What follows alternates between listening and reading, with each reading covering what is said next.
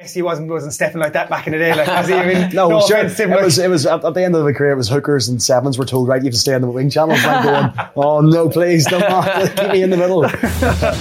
Joe presents House of Rugby, United Rugby Championship, together with Bank of Ireland, proud supporter of the 4 Irish provinces. Welcome back to House of Rugby URC, brought to you with the support of our good friends at Bank of Ireland. We've got another packed show for you this week, guys, as we look back on round 5 of the United Rugby Championship. We'll also be taking a close look at Andy Farrell's Autumn Nation Series squad ahead of their upcoming fixtures against Japan, New Zealand and Argentina. For today's show, we're delighted to welcome former Ulster and Irish international Chris Henry. Welcome to the show, Chris. Thanks for having me on, guys. Great to have you on, Chris. We're going to ask you 10 questions at the end of the show, but first let's take a look at the weekend's action. Right, guys, let's start off first with a good weekend. Leinster on Friday night had a massive win against Glasgow, another bonus point win. We got a try coming up here from Hugo Keenan. Glasgow trying to repel it, but they're coming in waves. Opportunity perhaps here for Lowe. He gets the ball on, and Hugo Keenan will get the second score of the night for Leinster. Excellent team try here. Look out for a really good offload from James Lowe in the build-up. What do you make of Leinster, guys? They're just so dominant, man. It doesn't matter who's wearing the Leinster jersey. Just every single player is incredible, and I just can't see them being beaten at all this year. What do you think, Chris? Yeah, I completely agree. Every time you talk about Leinster, it's the collisions they win, it's the physicality, but it's their decision making under pressure. I think it's just that it puts them at a different level. They make smart decisions, and as you mentioned, like all the combinations, no matter what age they are, they're chucked in and they do well and smash it. So it was a cracking game of rugby to watch. Yeah. Such a high tempo match, like the speed of the ball, and like especially from the ruck as well.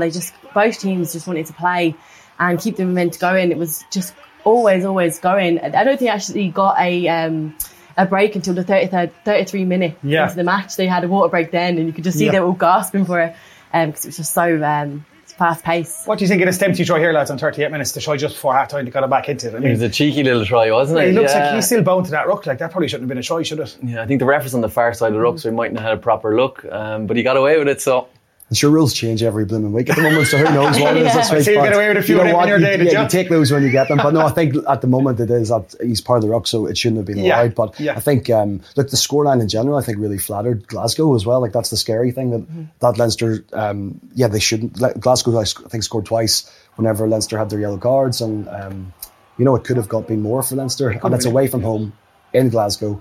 A really strong Glasgow team as well, so it's scary to think that that's how good they are at the moment, and if they can keep that consistency. Yeah, Greg, it's which team is going to beat them? I can't see them being beaten, and then their attitude as well. You see this turnover there by Rhys Ruddock, and they're all running in and cheering and delighted, and they're like 20 points up. So 7 minutes to go, and they're going crazy because of a turnover. Like this, it's going to show like they're really big on their D this year, like, and it's something they're trying to improve on, and something that they're looking at this. We'll bring them into Europe and bring them beyond. But like they do, they look absolutely unbeatable. But. They do, of course. And another good win the weekend for Scarlets. Well, not another one. Their first win now in 3 weeks after getting beaten by Munster, and they got beaten by Leinster as well. They got well beaten. Yeah, last week. And then they came out and they got their much needed win against Benetton, 34-28, I think it was. Yeah, 34-28. Yeah. Yeah, so good to see Scarlets getting a win. A good performance there. Yeah, Scott Williams actually in particular was brilliant. He was superb. It's a shame that he's been left out of the Welsh squad. He was discarded from them. So what do you think of him as a player? Yeah, he's been unlucky. Like, he's been really good for the last couple of years. I know he's had a lot of injuries, but he's a serious player when he gets going. Yeah, 100%. Yeah, I mean, the depth of the Welsh team in the centres as well, it just shows you. But I always never enjoy playing against him. He's a tiny player, you know. Yeah. We get on to the big game of the weekend anyway, lads. I mean, I think everyone here, we can't stop talking about Connacht versus Ulster. I mean, I don't think you're too impressed with the defeat. Like, I mean, coming out 4 bonus point wins, but you can't take away from Connacht. They were incredible.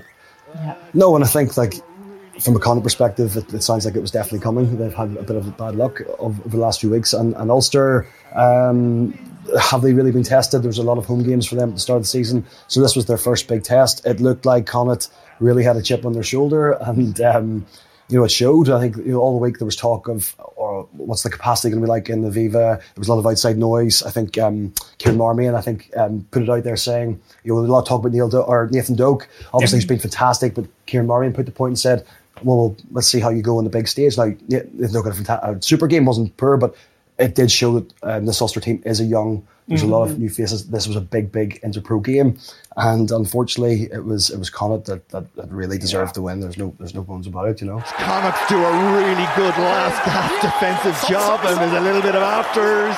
The aggression from Connacht was really superb, wasn't it? Like you said, they had a chip on their shoulder. They were annoyed after last week, but also really kind of found it difficult to get some momentum getting in the game. They just didn't seem to. They're always on the back foot. We've got Murray try come here the first try. I mean, this is the second roll out getting a break here. He did really well to finish here. Yeah, it was a fantastic offload as well to get the pass away and the tackle, hitting the front line. And yeah, I think Ulster, there's moments in games, and that was a big moment for them to break through. And it was a fantastic finish. So in my day, second rows weren't able to do that. So obviously a young lad there too, taking it really well. So you said it, the niggle. It was every opportunity. It was very stop-start at times. Andrew Brace as well. It was a difficult game to manage because I think every breakdown, it was just, there could have been penalties both sides. But take away that, I mean, Connacht took their chances, Yeah, poor Billy Burns throwing 2 intercepts as well. Obviously makes the scoreline flattering, but like the Connacht fellas were just pressing up so much. Like their attitude in defence was incredible, I thought, and that's what got them these intercepts. And that guy, Mac he can't stop scoring tries. Wow. I mean, I'm sick of talking about him on this show. Every week we've got a Mac Hansen, and he's been up for try of the week, I think, two shows in a row. I mean, look, we saw the Munster game last week as well. They probably should have won that game. They were very unlucky in that game. Do you know, people are looking at, they've lost 3 games this season, they only have 1 win. The Dragons game, probably, that's the one game they're probably going to look at themselves and go, they really shouldn't have lost that game, and the manner in which they lost. But you can see, but at the same time, if I'm a Connacht fan now, are you not just kind of pulling your hair out going, why can't we play like this every week? There was a great spine to that Connacht team now, and the Irish squad was just announced. Could there have been more Connacht players maybe put in there? Have Ulster won maybe a few of those 50-50 calls for the sort of fringe guys? And they've probably, I think, you talk of Boyle, you talk of Masterson, Oliver, the Connacht back row were outstanding, and I think all that emotional edge obviously matters, and Connacht are always going to be dangerous in the Interpro. You throw in those extra incentives, extra bite or chip on your shoulders, and we did unfortunately get bullied. There was a lot of big incidents in the game, wasn't there? There was a lot of big incidents, and just we've got this the Henderson incident up here, that's a big one. Careful! The ferocity of the Connacht defence. Heffernan picks the man up. Boyle combines. Yeah, this is obviously hard to watch as an Ulster fan, but I mean, look, it's dangerous. It's reckless from Heffernan there, taking him up and lifting him up, and then unfortunately Alan O'Connor, who would. I mean, I can understand his mindset of your teammates in trouble, you want to help them out, but it is reckless with the shoulder. Yeah. From an Ulster point of view, you see then the Heffernan comes in and pushes Rob Herring and creates that extra. Do you think Herring said something there or something? Do you think something was said? Do you wonder, is he that kind of character? Honestly, I don't think he is. I wouldn't say that Rob Herring would be. He's quite a cool, calm character, but it just shows you that. Another day that could have gone a different way. If Alan O'Connor doesn't hit him, who knows what could have happened there. Yeah. And it's just an example of the dominance, I guess, that Connacht were bringing to that, the intensity of the line speed and making a hit. So, yeah, disappointing. Yeah. Another intercept as well from Gilgallen. Really outstanding here. You read the game really well to nearly score onto the sticks.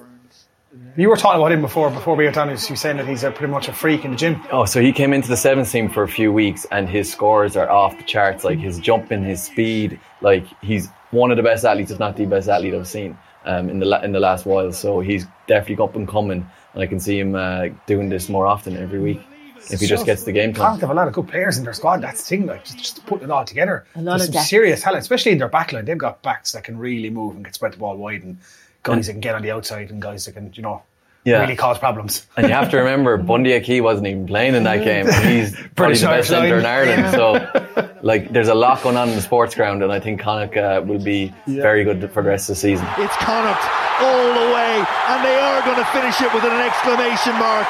Away comes Hansen, his second, Connacht's fifth, and that is as emphatic as anyone could have expected from either side. There's our pal again, Mac Hansen. Chris, do you think Ulster fans should be a bit worried about the performance from yesterday? I mean, I don't think it's too early to be too concerned. I think that they've had, black and white is they're still, I think, second in the league. They've won the games of bonus points. Has it been pretty? No. This is just, it is. Look, it is a wake-up call. Probably exactly what the players do need if you're taking a positive spin on it. I guess it's always that worry about you're in the big stage getting bullied. That is, and I think if maybe perhaps. Not looking for excuses, but I think if maybe a different referee on the day, Andrew Brace, I think, as I said, with the breakdown, Ulster just couldn't get into their flow. They couldn't keep speed. And the other thing was the line-out maul, or the maul defence from Connacht, outstanding. Like Ulster always usually score. Like Ian Henderson, just out of the Rory Best playbook, don't take the threes, we'll go down the line. But they usually scored. The moment from the maul tries, I think, like Rob Herring and Bradley Roberts, of most try scorers, I think, in Ulster, we didn't score from the maul. The Connacht defence of the maul was outstanding. So I think a few things, if you can fix that, tweak that, it could have been a different ball game for us. But it's hard to. What a day for me to come on the podcast whenever it's all doom and gloom for because Ulster. It's Connacht, wasn't it? I mean, let's not forget, Ulster were 4 from 4 bonus points into this game, missing a lot of players in those first few games. Is it just because of the fact that? Not even the scoreline, it just hurts that little bit more. Like those provincial games, I presume when you were playing, they're the ones you really want to win. Yeah, of course, it means an awful lot. That's why I kind of alluded to already about those extra incentives for Connacht. For Ulster point of view, I guess if you look at black and white, Henderson had a great game, Stuart McCluskey had a good game, but the problem is that when a team stop those two, then what's the plan B? What's the next step out? And unfortunately, Ulster just couldn't without speed of the ball. The rest of the players didn't really get an opportunity to shine. Like Rob Balakin, we would have loved to have seen him with the ball in space. Nick Timney obviously had great news this week about getting the Irish squad. He had a few moments, but let's be honest, the Connacht back row negated him. So an Ulster perspective, it's not complete doom and gloom. We'll bounce back, but of course, it's only one game. Like only last week we were talking about how good Ulster are. So they just made a really good Connacht, and Ulster definitely have a really good players as well. So look how many of them made the Irish team, young fellas in the team there. So Ulster are fine. Yeah. Next up, we had Cardiff Dragons. A very good game here, 31-29. This game finished. The big incident in this game, and the big talking point was the Lilo red card. I don't think you can have too many complaints here, guys. It's he comes in, he's upright, shoulder into the jaw of Sam Davies, and I don't think you can say much. I think it's a red card. But the letter of the law, it is pretty bad. It's shoulder is straight into the face, and that is a red card. I think Sam Davies made a bit of a meal of it, but you don't want to really see that in rugby, grabbing his face. But it's not ideal, a shoulder into the face like that. Yeah, it's a big collision, and obviously you want to smash the 10 on the opportunities you can, but that's reckless. So I don't think he'll have any complaints. Yeah, interesting game. I mean, Dragons scored 4 tries in that game, and Cardiff only scored 2. They kicked their penalties, and came away with a good win. But moving on, it's the part of for the first time in the show, we have to move on to Munster are finally in the loser section, unfortunately, and rightfully so. I think they were very disappointing against Ospreys last night. Very disappointing. Yeah, they didn't show up at all, really, did they, Munster? But they had a few changes in the team, and I don't know, they just never really got going. What did you make for it, Chris? Yeah, I think the penalty count obviously didn't help them too. Sloppy errors that sort of haven't seen as much with Munster of late. My own perspective, I guess, it was always going to be. Like Tagburn go at 6. It was great to see the Lions players come back in, but I think there was just so much rotation for the Munster side, which I was surprised about. I think like when a team has momentum, you kind of want to give some players a run of games. And Jack Crowley, has he seen some green space? Oh, that's a gem, an absolute gem of a 50-22. Jack Crowley there, coming in in his kick there. Jack Crowley, he's a guy we don't know much about, and how many 10s of Munster started this year. Do you know what I mean? And Crowley's a guy, that's an interesting one myself and Greg were chatting about last night. Ronan O'Gara actually tried to sign him last January for La Rochelle, so he's obviously pretty highly. Yeah, if they're one of the best 10s that have ever played the game, who's now one of the best coaches in the game, is looking to sign this 21-year-old. He's highly rated. Him in the game, he was a brilliant tackler. Yeah, he made his first up tackles every time. It was really great. He's highly regarded. Yeah, he started really well. He was nice little kicks in behind. He had a really nice 50-22 at one stage. But he's highly regarded in Irish rugby. Like Ronan O'Gara, obviously he's Cork man. Jack Crowley's a Cork man. So I think there was a couple of phone calls trying to pull him over to La Rochelle. But Jack wanted to play for Munster, and he stuck around, and he said no to the supposed offer. And he actually was in the sevens team for a while. He got a few caps, and he was incredible there. His ball skills. So I say, Joey Carver, you want to watch his heels? Jack Crowley coming up behind him as well. Yeah. I think this try might be chalked off. What do you think, Shane? I think. Who's in front? Is it Loughman? Loughman or John Ryan? After the shift, there's players in front of the ball. I think Munster had a disallowed try earlier on as well by Nice Gannon that it could have went either way. I remember looking at it and I thought he was complaining about Lockman, but it's actually John Ryan that is ahead of Byrne here coming into this, and it's so annoying because it's such a beautifully well executed line-out. It's almost picture perfect, and I think if they'd scored that, once to get the momentum 15 minutes in, probably a good chance that they're going to go on to win that game, but head's going to drop after that, and I don't know, I'm disappointed anyway.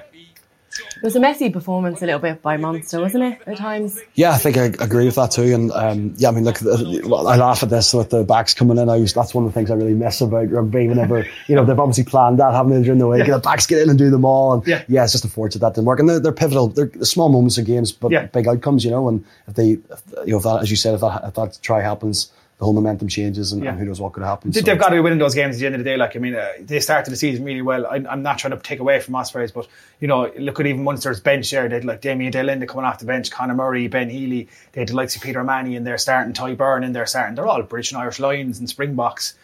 Ospreys didn't exactly have a superstar team out. They're the games, if Munster really want to kick on and not just be the second best to Leinster and kick on, they need to win those games. They really do. Of course, and you don't want to be bringing on a long-range kicker to try and get a losing bonus point at the end of a game. That's not Munster. Do you know what I mean? Munster win these games, so hopefully it was just a kind of a down week for them and they can pick it back up again.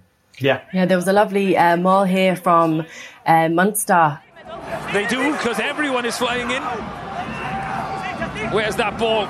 Rhys Davis has got to be careful not swimming through there. I think Munster are going for this. Just Andrew Conway left on his own. Where is that ball? Where is it? Who's got it? Has Craig Casey got it? I think he has. And he's on the deck. Craig Casey did the honours by getting the try. I think it's a bit unfair. The forwards do all the hard work and then he gets that try at the end. I thought after this they were going to kick on, but they just didn't for some reason, which kind of was bizarre, to be honest with you. Every back that's hit this thinks that they've created that try, right? They're delighted. No, it was a really good team try. You can see everybody coming off the back line running in to give them the push. It just shows how much it means to them as well. Yeah, getting over that line. But Ospreys were, brilliant. They really, I think they're growing each week with confidence, and you can see that. They were missing a lot of their international players, and they performed really well. You know? Of course, Myler kicked very well as well. That was a really big difference. He was just getting his kicks, and he's always a very good player for Ospreys. So can't take it away from them, as you're saying, Megan. They were very good. Interesting one there as well. Jack Regan from Offaly came off the bench for Ospreys. Big Rigo, no, it's amazing. He's had some journey. From leaving Ulster. My last couple of years with Ulster, when I probably wasn't getting the team as much, I would have spent a good bit of time with Jack in the gym, and if I played a few A games and things, and I have to say, top guy, and his journey going to the Highlanders, and I think it was Otago, and then coming over to Ospreys now, it's amazing for him, and he is a fantastic player. What I always loved was his line out, the way he was able to run the line out was brilliant for such a young kid, and he was able to throw himself in there, so I'd expect him to hopefully have a long career at Ospreys. Hopefully now they've given him an opportunity to really impose himself, I love players with that attitude as well. A lot of guys kind of think, okay, if I don't make it with my province, or if one of the other provinces aren't interested in me, that's it. I'll just give up now and I'll go get a job somewhere else. But he was like, no, I know I can make it. And he went there, he literally travelled the world in search of contracts. And now he's back with a top team with a contract. He just didn't give up. Or a lot of guys do give up, unfortunately, because they feel like, if I'm not going to make it in the provinces, I'm not going to bother travelling to the other side of the world trying to get a contract. Such small margins, you need a coach to, you need to do the right thing at the right time, be injury free for a coach to give you your backing. And I think he suffered a lot of niggly injuries, and I think he's in a good place now. So I would say I'd be surprised if we don't hear a lot more from Jack Regan over the rest of the season. Could be a Ty Byrne kind of case, where he might kick on here and get pulled back over and could be in an Irish squad, for all we know, you know what I mean? It's very common to happen with Chris Farrell as well. He was in Grenoble and then they pulled him back to Ireland, so if Jack Regan keeps playing like that, he'll probably get pulled back at some stage. Excellent. Look, moving on, guys, to poor Zebra, rock bottom of the standings now. They lost 27-10 to Edinburgh at home. They haven't really shown much this season, have they, to be honest? No, they're not going well. Zebra at home as well. They got a big beating off Edinburgh. I think they only have, as you said, 1 point off 5 games. It's not ideal for them, especially with Benetton Treviso doing so well. It just doesn't look good for Zebra. So hopefully now they kind of pick it back up, because 1 point after 5 games isn't good for them. Yeah, definitely. We want to try of the week, guys? Yes, let's do it. So nominations for try of the weekend. He's got Blackett on his shoulder. What a score this is going to be for the Scarlets. turnover ball, loose ball. Look out, Benetton. First up, we have Dane Blacker for the Scarlets. Oh yes, this is a really good team try here. It was a very good team try.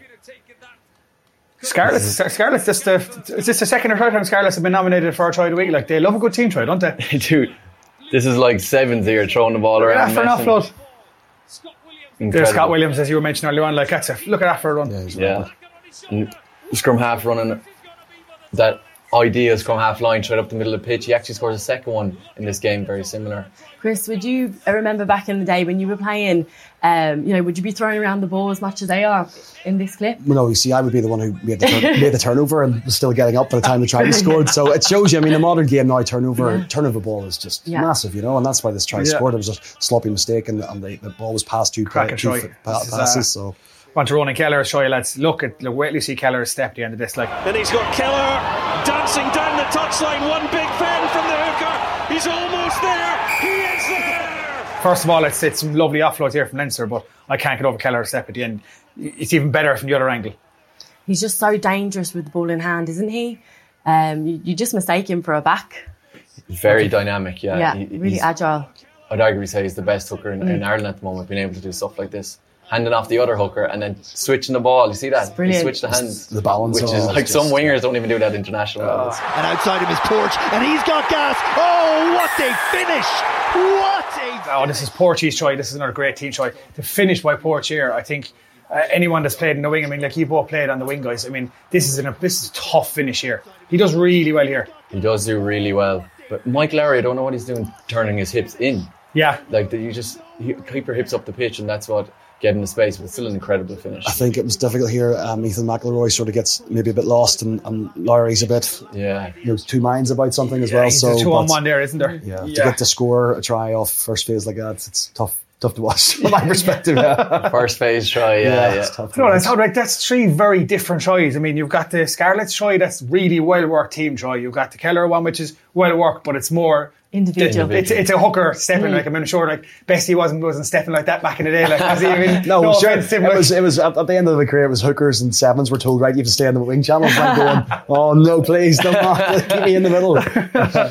Well, I know, and then like Porch, then I suppose that's the kind of technical try. Like, I know you can give out about Lowry and stuff, but that's a real winger's finish. Yeah. It was. I'm torn. It's an incredible set piece move. I'm going to vote for that one, I think, as a set piece move. But I'm going to go for the Scarlets. I think it was great watching them, keeping the ball alive, just keeping the momentum going, and I love a good offload, so I'm going to go for that one. Okay, I'm going to pick Kelleher. Okay, we have three. So I would be very much the Scarlets. It says team tries great, but I have to say Kelleher to do that is. I mean, I think other weeks you've given team tries. Let's give it to someone who's that is. Let's give a bit of that's a individual unique thing for a hooker to do. So I think, we've got to give it to Kelleher. Sounds good. Let's okay. Guys, so we move on to the small matter of Andy Farrell's Autumn Nation Series squad. Here's Andy here. Nothing too massively surprising if we look at the squad. Obviously, I suppose the standouts in the backs, obviously Simon Zemo coming back in, his first time in the squad since June 2017. I think that was always going to come. Simply the fact that like the deal to bring him back from Racing to Munster was actually partly funded by the RFU. So I think he was always going to be in Andy Farrell's plans, and he's playing well this year. James Lowe is back in the squad again. I know he's been in and out.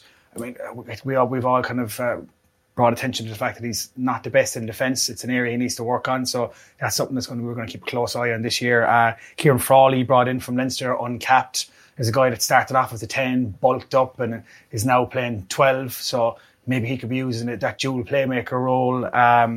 Looking at Spalacoon is in the squad. James Hume is someone we've talked about it for the last couple of weeks that we're hoping to get in, but is back in the squad again after impressing in the summer. He's been excellent for Ulster this year.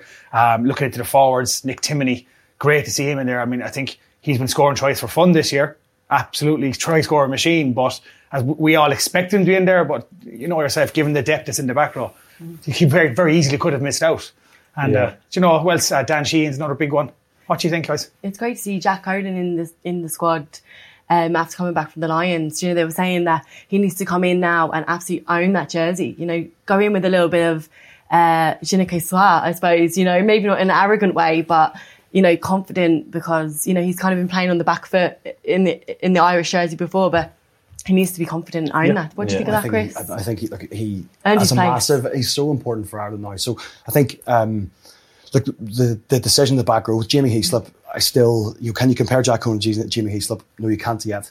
But if Jack Conan now gets a proper run of international rugby with the best players around him, there's no reason why. Like Jamie Heaslip has been consistent for so long, dominated the number 8 shirt, and now it's Jack Conan's turn to take it on. And they are similar in regards to that. You know, there's games where you probably don't actually notice them just as much. The big carries are sort of given, but Jamie Heaslip never made a mistake. Very rarely give away a penalty. It was just a really high level of consistency every game. Jack Conan, you can sort of see the similarity. So I think there's all these decisions, of course, about the back row and all the combinations, but Jack Conan, I think, has got a massive part to play in Ireland now for the next few seasons. But if we're just taking autumn in its own context, and CJ Sanders gone as well.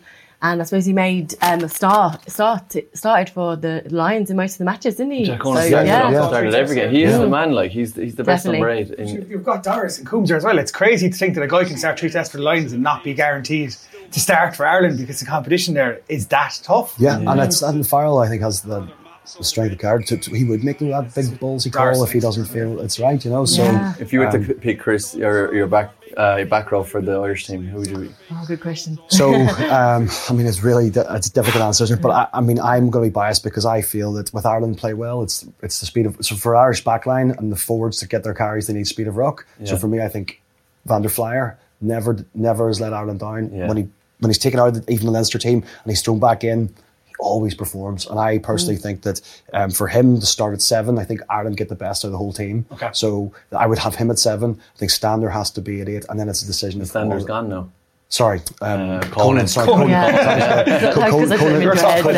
to be the 8, and then it's about the 6. And if I was making the call, depending on the line out that we need, I think Tadhg Byrne is not he was a reason why he was on the Lions, because he was incredible at turnovers, and as we talked about, the turnover ball now is so important. And then Ciaran Doris has to be, you know, and I'm not going to forget about Peter Manny, because Peter Manny has delivered so many times, and leadership is going to be important too because there's so many youngsters. So having Peter around and on the bench might be a fantastic thing too. But I know it's probably not. That's not the answer. Easy answer. I wanted to go.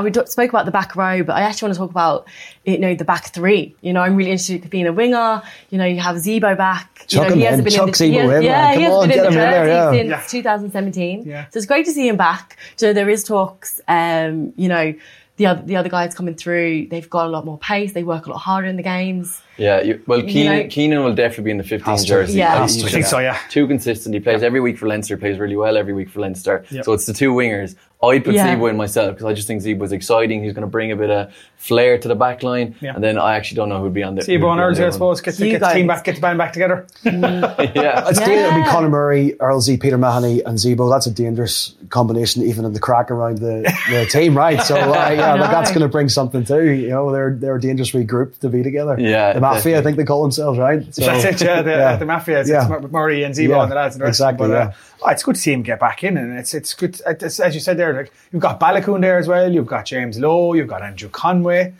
It's good to be saying we can't pick a squad. Like, there was for a long time, for too many years with Ireland, it was the squad literally picked itself. The actual starting 15 picked itself. Now it's impossible, which is a sign of Ireland improving and getting better depth. And I love that there's so many young fellas in the squad as well. I know it's a 38-man squad, but there's so many young guys coming through. Like, you have your Caelan Doris, your Nick Timney's 25, you have Balakoon, as you mentioned there, like Dan Sheehan coming in. There's so many young fellas, and then there's so many guys still at provinces that haven't even got called in that could have. So Irish rugby's in a great place, and I'm really interested to see how they get on the next couple of games. There's no easy game now. This autumn there's no easy game. Japan, Argentina. So that's where it'd be so interesting to see how are they going to rotate as much as what we maybe expect them to. Can they rotate? If it's a bad start, do they have to go out every week? The one player I have no doubt and who's going to have an unbelievable autumn is Johnny Sexton, surely. After his not getting in the Lions, so much talk about who's after Johnny, knowing Johnny is sitting at home and cannot wait to just again prove everyone. He loves playing against the All Blacks as well. Another bite at the All Blacks. You know? Are you surprised, Chris, that Carberry got selected? Truthfully, I haven't seen enough of him playing since he's been back. But look, I've seen him when he's at his best, and I think you've got to probably stick with him, and then it's about working out who's after that. Jack Carty, Billy Burns, Harry Burns in there now as well. Like Harry and brilliant. So it's just about someone just has to go and unfortunately grab it and take. No one that has, chance. unfortunately. That's the problem. Exactly, yeah. That's the problem. Johnny's going to be playing until his mid-40s at this stage, the way things are going. Yeah. And he's playing better than ever, nearly. He's incredible. But he plays better when he makes the next step up with Ireland too, with the better players around him, and that the big, when the pressure's really on him, and he's got a chip on his shoulder, and so it's going to. I presume they're going to pinpoint the New Zealand game as well as the main game, and try out the other out halves maybe against Japan, and then the other fixtures against Japan. Well, that's the thing. Try out against Japan, beat us in the World Cup, Japan are you can rotate your back row and you can rotate your your back three, but can you really rotate? You can't, because you have to have someone to control the game, and obviously we know Sexton does that really well, and that's where we've kind of seen Jerry Carberry fall a little bit short. Is that kind of control of the match, making those right decisions. Confidence might be a little bit of a thing for him, but sure. I think it's beyond the window. I mean, what's the point in starting Johnny Sexton against Japan and you win? And I know it's all great, but would you rather lose that game by a couple of points and have Joey Carberry play really well and come on, or have Harry Byrne come on and give him that time in that test window? You know what I mean? I know you want to win games at the end of the day. You lose before the All Blacks. If you get a win, then it's it's tough. It's hard decisions, yeah. But poor Johnny isn't going to be around forever. He has to bow out at some stage. Have you played against All Blacks? Have you? So I played against All Blacks once, and it was we got beaten record points 60.3. Oh, that game! But so the context of that was my first cap was 2 years before that. Yeah. So I was on the bench in that last test. So we lost the game 60.3. I played, I think it was 12 minutes. We're all the change rooms. Obviously, everyone's devastated, but I'm in the corner going, finally not a one cap wonder. I'm off one cap wonder. So I'm like, yes. So it was a bad day for Irish rugby, but it was my second cap. Yeah. We had a long 2 years. So I was like, yep, I'll take any cap to get me off, not the one cap wonder. New Zealand are still at it. Like, I watched the match last night and I tuned in, and at half time, I think they were winning 68-14 against USA. Yeah. So they're still clocking up those points even now to this day. Yeah. I just wonder if they'll do the same against They scored Ireland over 100 points against USA. And USA are a decent outfit. I know they've probably dropped off a little bit in the last couple of seasons, but New Zealand they're going to be out for Ireland as well. That's always a massive game, so I'm really looking forward to that one. Yep, definitely tough. And speaking of Irish rugby, the women's team is after changing coach, haven't they, Megan? I was just going to say, Adam Griggs, he's been part of the squad the last 3 or 4 years, and he announced he's moving away last week, and Mick Williams is taking over. He actually was one of the coaches for when the women went to the World Cup back in 2014. He was an assistant coach at the time, and they obviously got through to the semi-final. So it's a big loss, obviously, for Adam, moving on, but it's great to see a fresh face, with some experience with the women's team before coming into the squad. What do you know much about? Have you been following the women's side? Obviously, there's been some great highs and now the lows of the World Cup. But I think, from a player perspective, sometimes when it's taken. Obviously, I'm sure the players, it's been such a emotional roller coaster of not making the big stage that they've gone. Actually, a change up can be a good thing moving forward. And it's hard to be any professional coach nowadays, no matter who you're coaching. What coach really stays that long?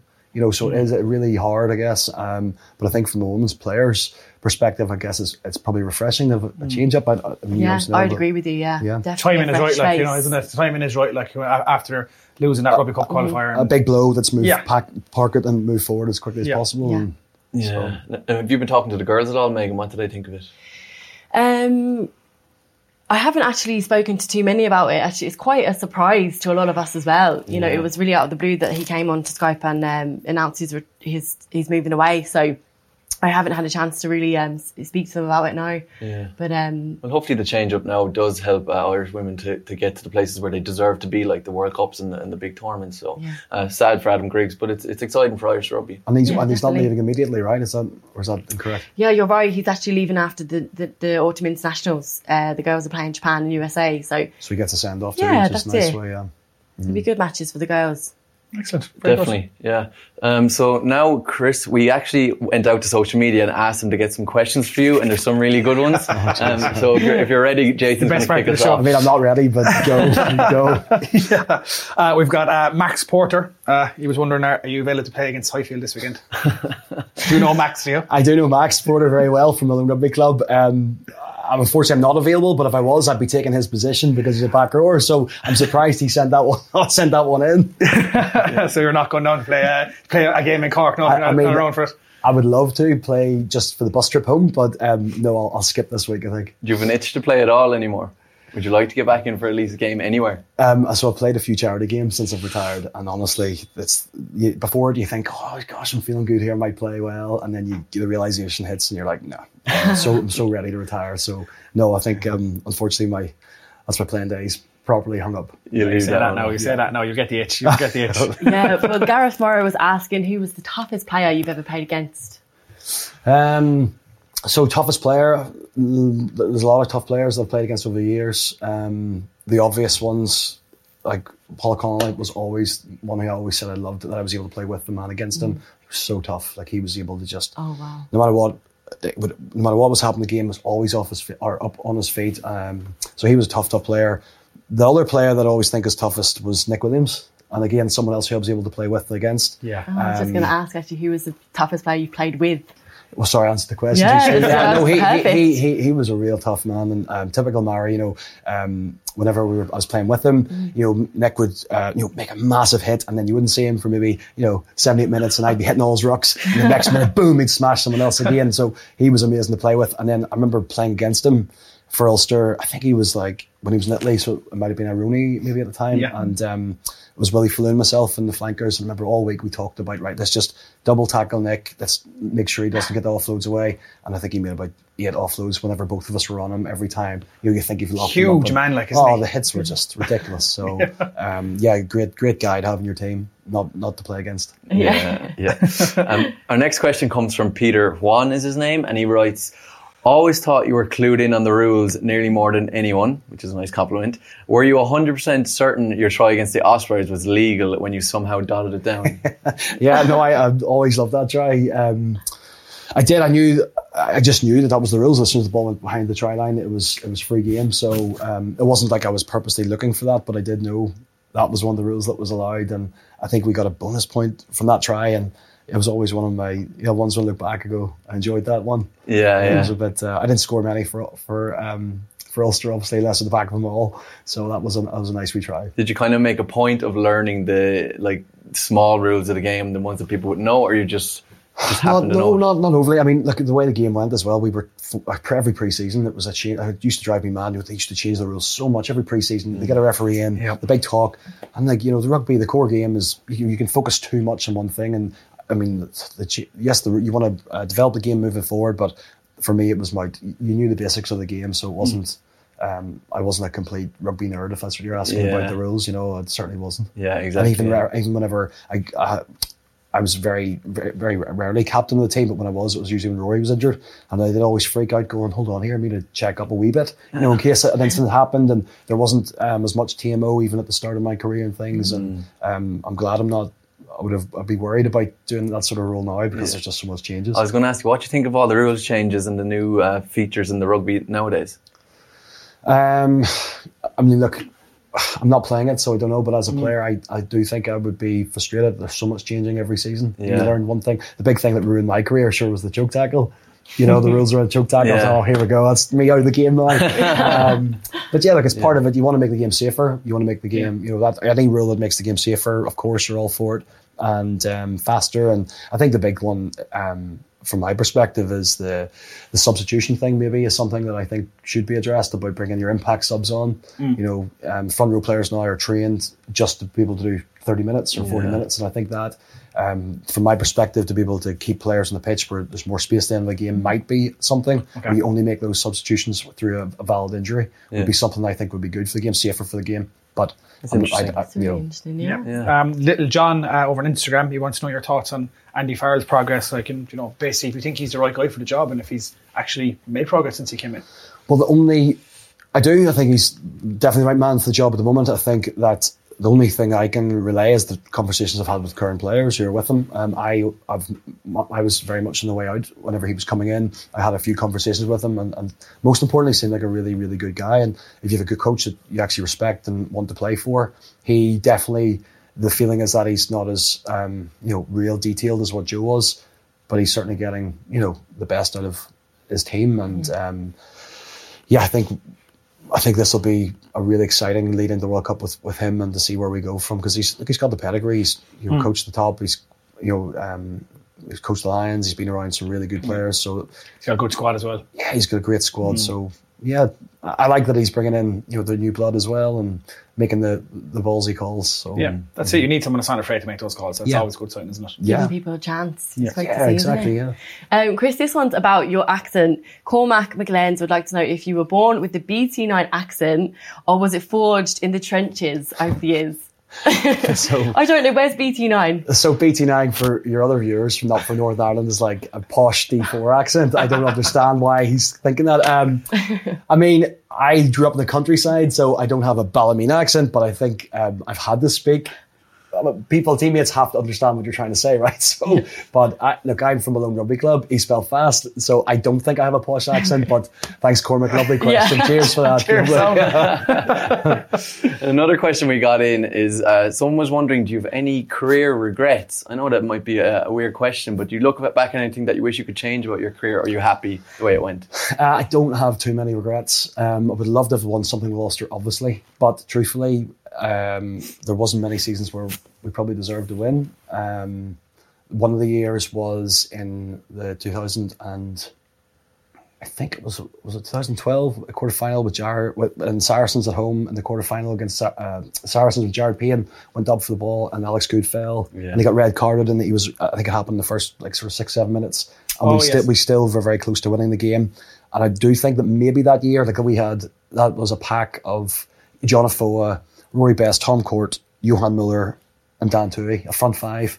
That's the best Ulster front five we've ever had, probably. And do I think we could have gone on and maybe won that year? Possibly. So that was a regret in Ulster point of view. In an Irish point of view, no regrets, because I mean, I never thought I was going to get one cap for Ireland, and I got a good 24 caps, so I was delighted. And I love that. I got to win. No regrets with in a green jersey, So amazing career, man. Yeah, it was good. It was, I look back and go, I was so lucky to play for one cap for Ulster, and then the rest was just... It's a shame that your kids never got to see you play. It is a shame. 1-year-old and 2-year-old. You're a busy man. Yeah, 1-year-old, 2-year-old. But you know what? I look back at some of my friends in college who had kids when they were playing, and now I totally understand about the complaining they did, because to play professional rugby when you have young kids like that is tough going. And the partners having to look after the kids, it's a huge sacrifice. So I don't know. I love my sleep. And I think I would have really struggled if I was playing to have kids. So if I had kids when I was playing. So listen. It's a lovely story, and you have your jerseys up on the wall, and you can tell your kids about it. It's great, and you can watch back the videos as well. Yeah, exactly. And you think about those jerseys you have, the caps you have. I think it's going to be brilliant to be able to pass those on to your kids, right? So, and they have seen me play a few charity games, which they're going to laugh at me. And if my body doesn't completely fall apart, I'll try to keep doing that throughout the year. Might see you in the AIL, playing against Highfield. You never know. But on the flip side, your biggest career achievement? 2014 Six Nations win in the championship. So I got to play. It was the first time where I felt that. Only time I really played with Sean Bryan was injured, right? That's to be honest. So I never really got to play with Sean that much, because when he was fit, he was obviously incredible player. But that was the first time where I felt like I was playing probably good enough to get that jersey. There was times I was very much in my career was always massive part of my motivation was the fear of letting people down. You're going, how am I playing with these players? I need to perform to not let them down. And I felt that's run of Six Nation games. I played every game. The final game in France and Paris. I mean, that was just, I remember that game. It was absolutely incredible. That was the highlight, without a doubt. Just great to. I think the relief we felt when we won that. It was just something else, it was brilliant. It's a good one. Do you keep much memorabilia now from all that kind of stuff? We're on about cap stuff. Do you keep programs and stuff? Or obviously you have your medals and whatnot and your caps. And do you keep many jerseys, or do you swap many jerseys and frame them and stick them up or whatnot? No, I have up my attic. I've put a lot of stuff away for down the line to bring it out. I've got my 150 caps for whenever I get 150 caps at Ulster. Yeah, you get that. So I've got 150 caps. I've got my Rugby World Cup cap in my own house, because that was a big moment for me too, because I'd come back from an illness and I'd come back sick in 2014 with a mini stroke, and I got back to play in the World Cup in 2015. So I at one stage I thought I was retiring. I didn't think I was going to get back to play. So that was a special moment to get in the World Cup. So I've got my 2 caps for that. The rest of my stuff, like I've still got my Irish schools cap, my Irish sevens cap, which I know you're surprised I did play sevens. My first Irish cap I actually still have at my mum's house out in the countryside. Keep it there because they were a massive part of my journey. My folks, my family, so they've got that at the moment.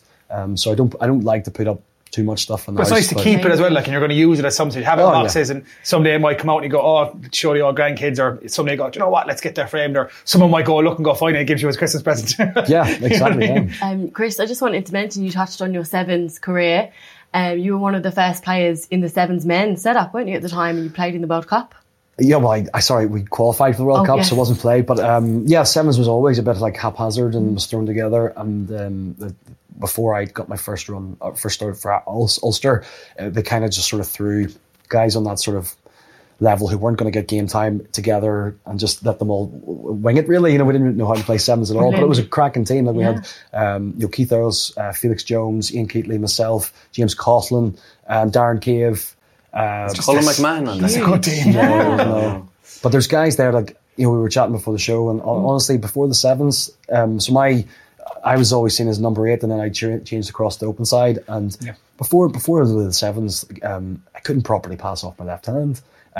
Defensively, it was terrifying as a forward, because you're so isolated at sevens. You have to, you've got 10 metres either side of you. You have to learn how to properly balance yourself and make those tackles. So for me, playing sevens was amazing for my career development. So to see how the game, is a different level now, it's unreal. And we got to play in a few tournaments. I think it was Denmark, Poland, and Germany. And because of that, we had a couple of important wins against some good sides, and then it got us to the World Cup in Dubai that year, where I know the guys got the beat Australia.